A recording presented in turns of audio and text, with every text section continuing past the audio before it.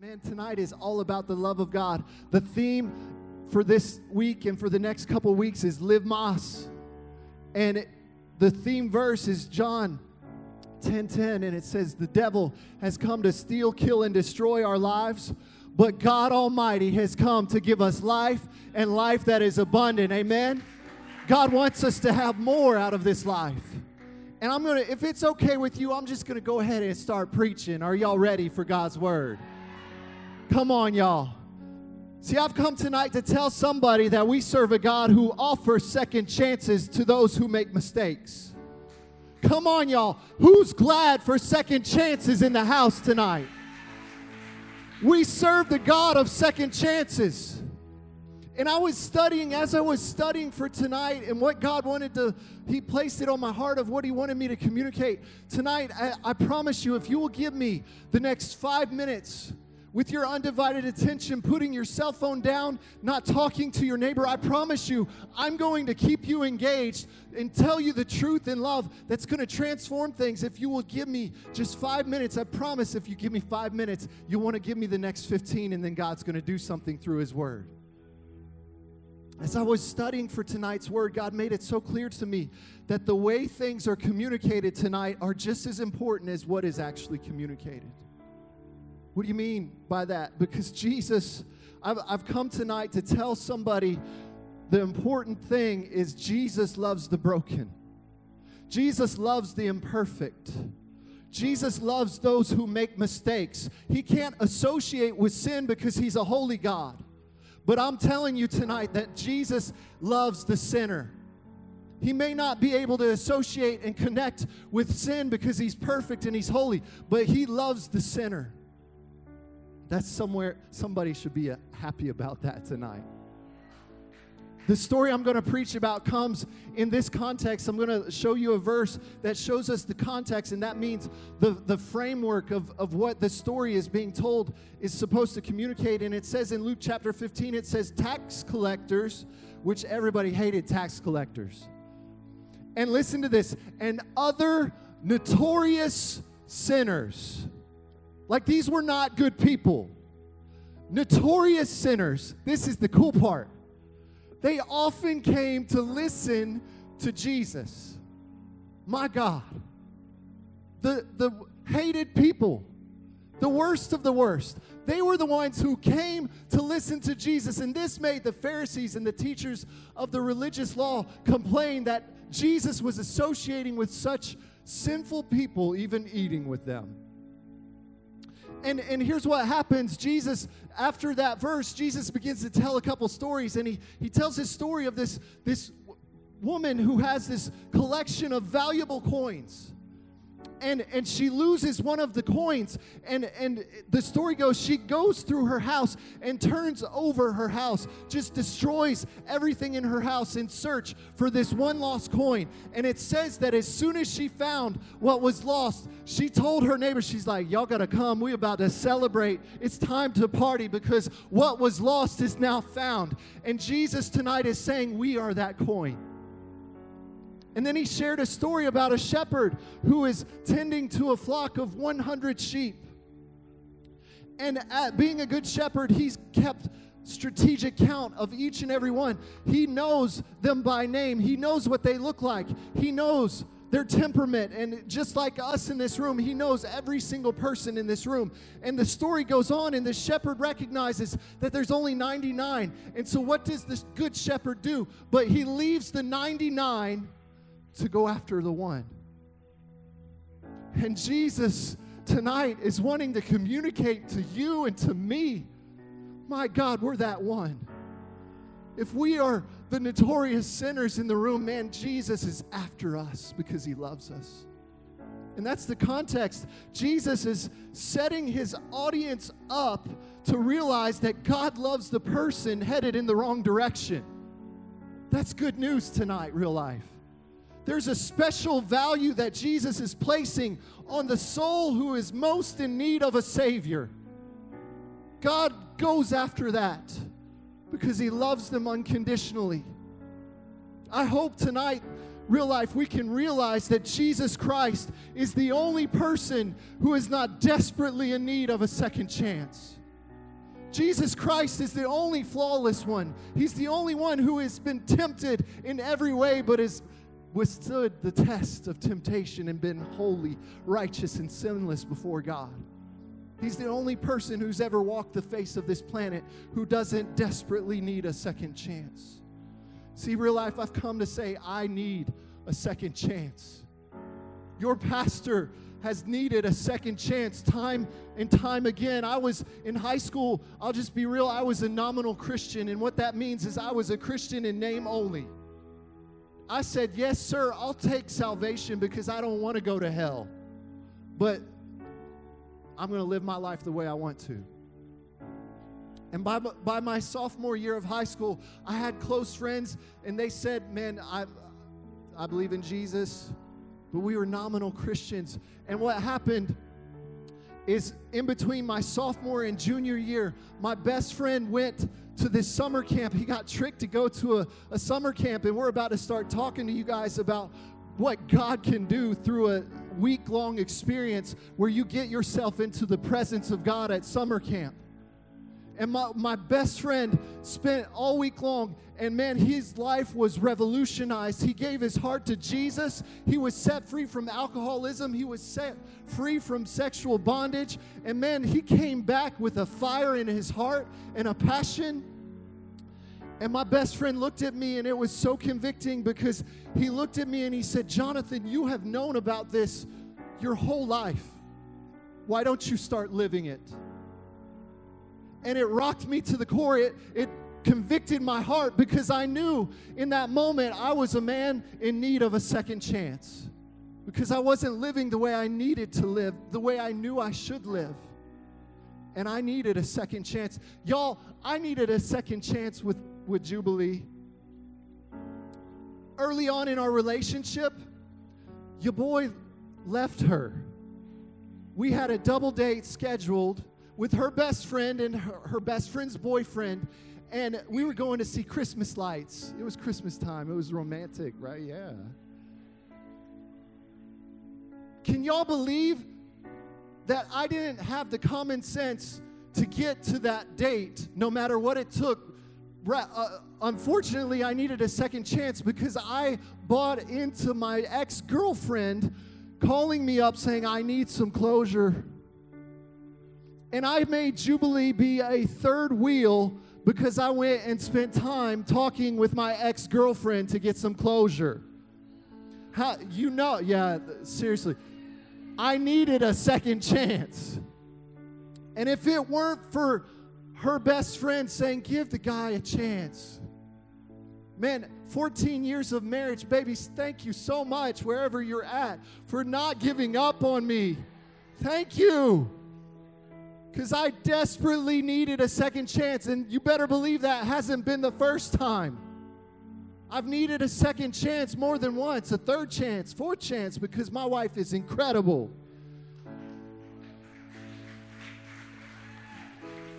What I'm trying to communicate tonight is life is full of second chances. Can y'all believe it? My junior year, I failed 2 classes. Spanish 2, no, yo no sé. Yo no sé. Yo no sé.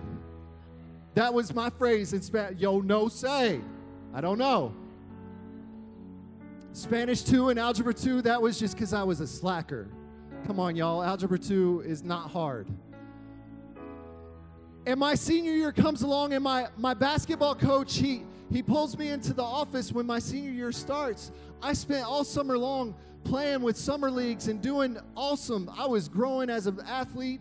Man, I was excelling. I was doing great. I was going to start. And my coach pulls me in at the beginning of my senior year and said, you are such a knucklehead. You realize you failed 2 classes, you're ineligible. Why were you not in summer school? Your first semester, your senior year, you're not going to be able to play. Why should I not just go ahead and cut you and get somebody else to be on this team? And you better believe I begged him. I said, Coach, give me a second chance. And fortunately, he gave me a second chance that I was able to come back and contribute. But I missed my whole first semester. Guys, my first official GPA in college was not a 1.75. It was a 0.75. 0.75. 0.75. Can somebody say, I needed a second chance? Because what did I do? I skipped class, and I did absolutely nothing academic in college. My freshman year. Seniors, class of 2017, do not follow my example. There's this thing called the Hope Scholarship that you will quickly lose if you do that. And I needed a second chance, so here's what I did. Listen, I worked hard. I learned to apply myself, and guess what? Your boy graduated with a 3.44 GPA. Hallelujah. All glory be to God and my wife.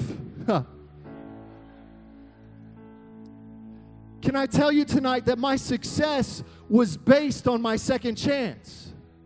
If I didn't get a second chance, I wouldn't have been successful. In the past, I've been a liar. Can I just be honest? I've lied. In the past, I have said things that were just a bold-faced lie to people that I love dearly. But God gave me the second chance to speak the truth in love.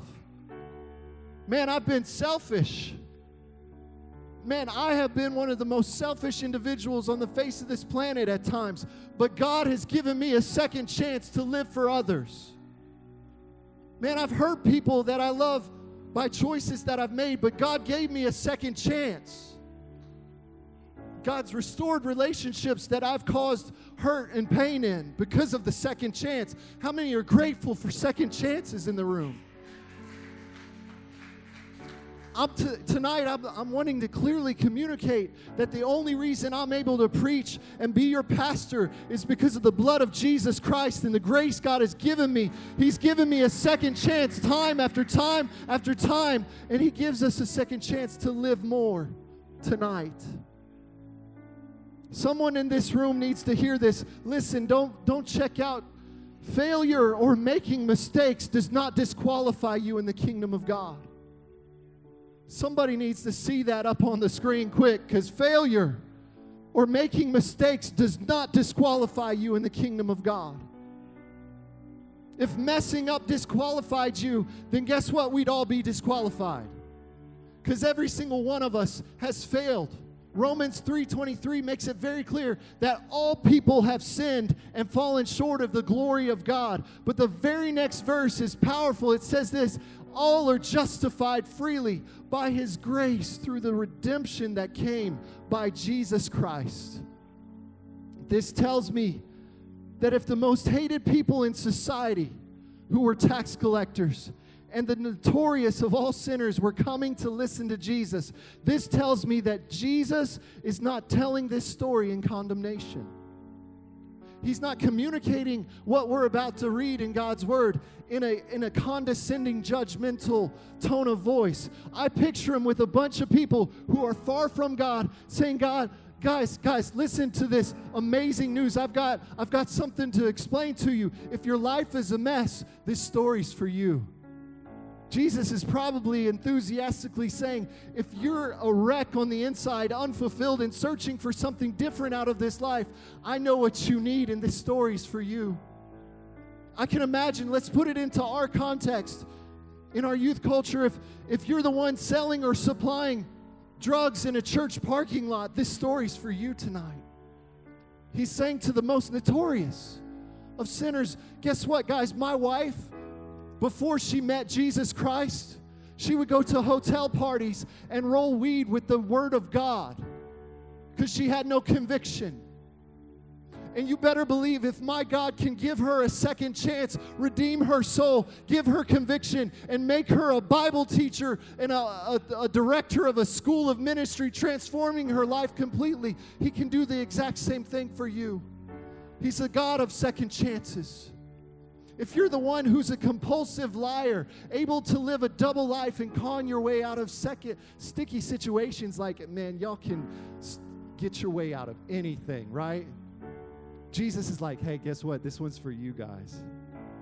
You're going to like this. It's going to help you. I can imagine him saying, if you're the one cheating your way through school, plagiarizing other people's work, this story's for you. I can imagine him saying to the person in the room, and I think there's multiple people in this room, listen closely. If your parents are purchasing weed and alcohol for you and partying with you, and you're beyond confused of which voice to follow, tonight Jesus is saying this story is for you. It's for you. He's saying to the one who seduced that other person and robbed them of their purity, and now that person is a completely different person because their spirit has been altered by their sexual activity, and you're so full of guilt and shame because you ruined somebody. This story, Jesus is saying, hey guys, guess what? Pull close, because this one's for you. It's real good. You want to hear it.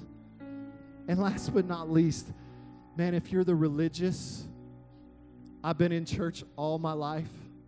The self-righteous who says, hey, guess what, Pastor? I've never done anything bad, and I'm always going to look at somebody who's done things that I'm unwilling to do with a negative lens. Jesus is saying, hey, guess what?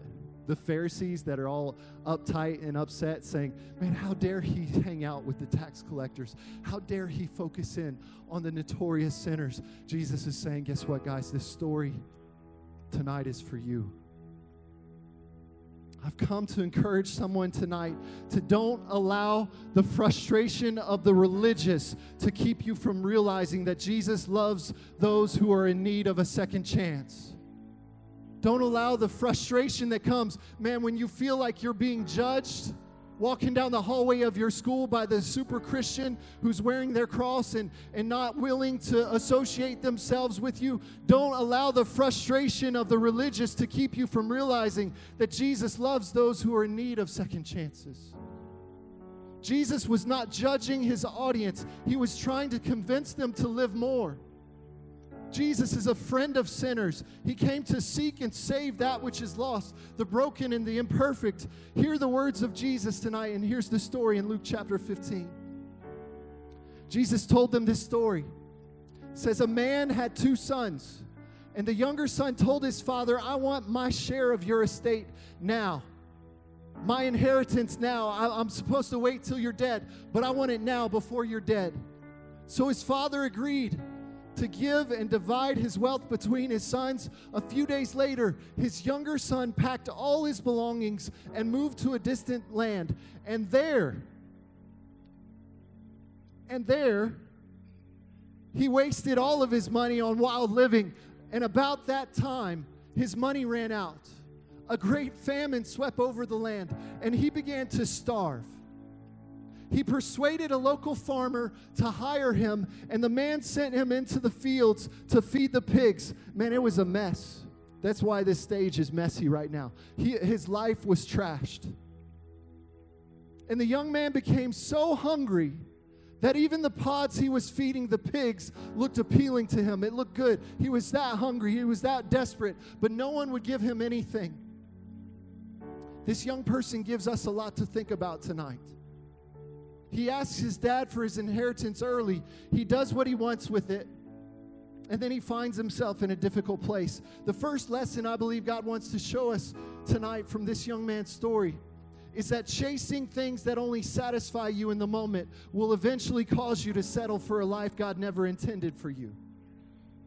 If you chase things that only satisfy you in the moment, it will eventually cause you to settle for a life that God never intended for you. This young man had a future in place, but he lacked the vision to see it. He had an inheritance that was going to set him up for life, but he couldn't see past the right here and right now. His family was setting him up for success, and he chose to give that up. I think we can relate to this young person. We want the most out of life right here, right now. We're a microwave generation. We don't want to wait. But an inheritance, I want you to recognize this, an inheritance lasts, but instant gratification runs out quick. Scripture says that sin is fun for a moment, but eventually it's going to leave you empty and wanting more. More life in Jesus gives you a future. That's what I'm hoping you realize tonight. But the counterfeit, the cheap, easy, quick fix, the counterfeit will rob you of your future. It will leave you empty, alone, and with the trash, with the pigs. Jesus is full of compassion, and he's painting this mental picture for all of the worst of the worst. And he's saying, guys, look at this. Guys, you've got to understand this. Don't waste your future on momentary living. Don't waste your future. Your future can be so much more if you don't waste it. That's what Jesus is saying to his audience. That's what he's saying to us. He was trying to help them realize and trying to help us realize that rejecting God's path and rejecting God's timing will remove God's favor from your life. God placed this young man in his family and set up a future for him, and he rejected it, removing the favor from his life, so he ended up in a pig pen. The guy had a future, an inheritance, and he chased something he thought would be better. And I'm wanting to help you see tonight that chasing wrong ambitions can distract us from our actual purpose and make us ineffective in walking in our purpose and in our calling. And God wants us to live more. He wants us to have a better life than that. Young people, we rush things too often, but somebody quoted this past week, and I love this quote. They said, don't allow your talent to take you places that your character can't keep you. If you try to rush and get into things that you're not supposed to get into, maybe a relationship is starting to get too physical, and God has designed it to be a sexual relationship is only to be within the confines of marriage. And we're trying to rush things. We're trying to get what we want in the moment because it feels right, and this is what we want right here and right now. God is saying, don't let your talent to get a girlfriend take you where your character can't keep you. I want to tell somebody tonight that you will always have cravings for the things that you think will bring more life. But there's only one source that will satisfy, and that source is Jesus. That's the only source that's going to not leave you empty and wanting for more. The story goes on, and he says, when he finally came to his senses, hear that tonight. When he came to his senses, he said to himself, at home even the hired servants have food enough to spare. And here I am dying of hunger. I will go home to my father and say, Father, I've sinned against both God and you. I'm no longer worthy of being called your son. Please take me on as a hired servant. I want to tell somebody tonight, if we don't come to our senses to the fact that there's more to life than what we're experiencing right now, we may spend the rest of our lives struggling in a pig pen. God wants more for you than just the cheap, unnecessary things that we get involved in. Jesus was telling the story saying, guys, I don't want your life to end up like this. There was a moment when this young person's mindset changed, and that's exactly what Jesus is hoping for in us tonight. Guys, I've got friends. If you look at some of my friends on social media that I went to high school with that got involved in the party scene, that started drinking every weekend, that started sleeping around with as many people and as many partners as they possibly could. I can I can spend time with you in my office showing you person after person who got wrapped in and involved in those things, and they are still in their 30s doing those exact same things, wasting their life away right now. They're still lonely. They're still empty. Man, one of them was a good friend of mine, and the boy has so much potential and so much talent and so much inside of him that God wants to be unleashed on this world, but he's working as a barista at Starbucks because there's free insurance and he can get high on the weekends. I hope somebody tonight will come to your senses that if you get involved in the party scene and you allow it to start consuming your life, it won't just take your weekend, it will take your future. Come to your senses now so you don't have to pay for it with your future. And this is how the story concludes, and this is where Jesus begins to wash the mess that this boy's life was in. The scripture says, so he returned home to his father. And while he was still a long way off, his father saw him coming. Oh, this is so cool. And you would think, like most of us, when we get in trouble, or we're doing something we know we're not supposed to be doing, and we're doing it publicly. Like some of us, we get bold with our sin. We get bold with our outward expression because we want somebody to find out, to see if somebody actually cares what we're doing. And so we'll post things that we know we're not supposed to do on social media, and we'll just watch and wait to see who's going to love us enough to talk to us about it.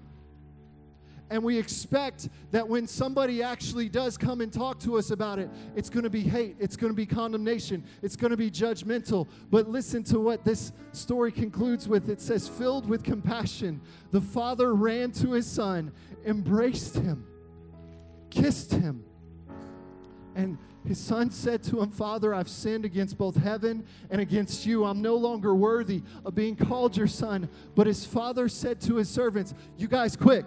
Come on, start cleaning him up. He smells like pigs. We got to get some new clothes on him, put a robe on him, get the finest robe. Man, there's a mess in his life, but guess what? Let's start picking it up. Man, there's nothing good that looks on him. There's nothing shiny, nothing. We got to put a ring on his finger. We got to make him stand out because there's something special about my boy. So put a ring on his finger. Man, he's been stepping in stuff that has been hurting him. He's been stepping in mess that has just been causing his walk to struggle. So let's get sandals and put it on his feet.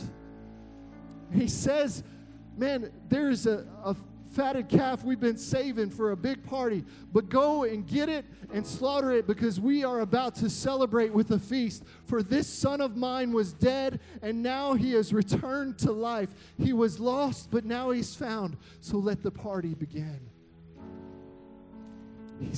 What Jesus was saying to this group of notorious sinners, these people who were in desperate need of a second chance, he was telling them, if you will just come to your senses, man, I'm going to give you more out of life. I'm going to invite the band to come, and I want to invite everyone to stand to your feet right now in this moment.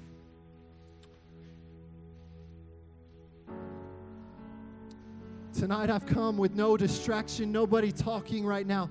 I've come to encourage somebody and tell you tonight that guilt and shame will make you forget who you really are. Guilt and shame will make you forget who you really are. Some of us have forgotten who our Father in heaven is because we're guilty. We're ashamed of the things that we've done. And like this young man, instead of knowing who we've been created to be, we've decided to sell out and do something that we know is not our calling. Man, that's not the way God intended my life to go. Guilt and shame is causing you to forget who you really are. And tonight I'm hoping God is helping you to come to your senses. I've come to remind someone tonight who they are in the eyes of God, not in the eyes of your sin. You may be in need of a second chance tonight, but I'm here to tell you, if you're in need of a second chance, you are a child of God. If you're in need of a second chance, you are God's desire. If you're in need of a second chance, you're the object of His affection. If you're in need of a second chance, when He was being crucified on the cross for your sins, He was interceding, and He literally said, God, Father, forgive them, because they don't even realize, they don't fully understand what they're doing. This young man's mindset went from, I can do this without you, Dad, to I'm not worthy to. And I want you to see the beauty of this story. The awesome part that God revealed to me in this story is that we don't get to choose our value in the family of God. Our Heavenly Father holds that right. Because what happens is a lot of us, we get in our mess, we make some mistakes, we fall into some things, and we think, man, now I'm disqualified. Man, now I am worthless. Now I'm not even worthy to be a slave in the house of God. But guess what? God, our Heavenly Father, as soon as you make a decision, as soon as you realize, man, that you're not living more, and you turn from what you're doing, and you go back to the house of God and say, Father, I've sinned against God and against you, man, that's when the Father hands of God will open up wide and wrap His arms around you and say, I love you because you're my child, you're my son. Tonight, with every head bowed, every eye closed, all across this room, no one talking, the young man came to his senses, and he came home asking to be a slave. And the father ordered all attention to be put on celebrating his new life. The father reestablished his position and elevated his position. And the son thought he didn't even deserve a position. Tonight in this room, if you feel like God doesn't love you, that's a lie from the pit of hell. If you feel like you're unworthy, guess what? Jesus Christ, the Son of God, died on Calvary's cross so that you could be made worthy. And right now in this moment, some of us in this room with every head bowed and every eye closed, some of you feel like you are illegitimate now because of the shame and the guilt that's in your life. You've made some choices that have caused you to be far from God. I'm here tonight to beg someone in this room not to wager your inheritance, which is an eternity in heaven, for momentary living. Someone in this room, you're involved in some things that you know are leading you to the path of destruction. Tonight, God is trying to cause you to come to your senses and turn from those things, because there's more He wants for your life. He wants more for you.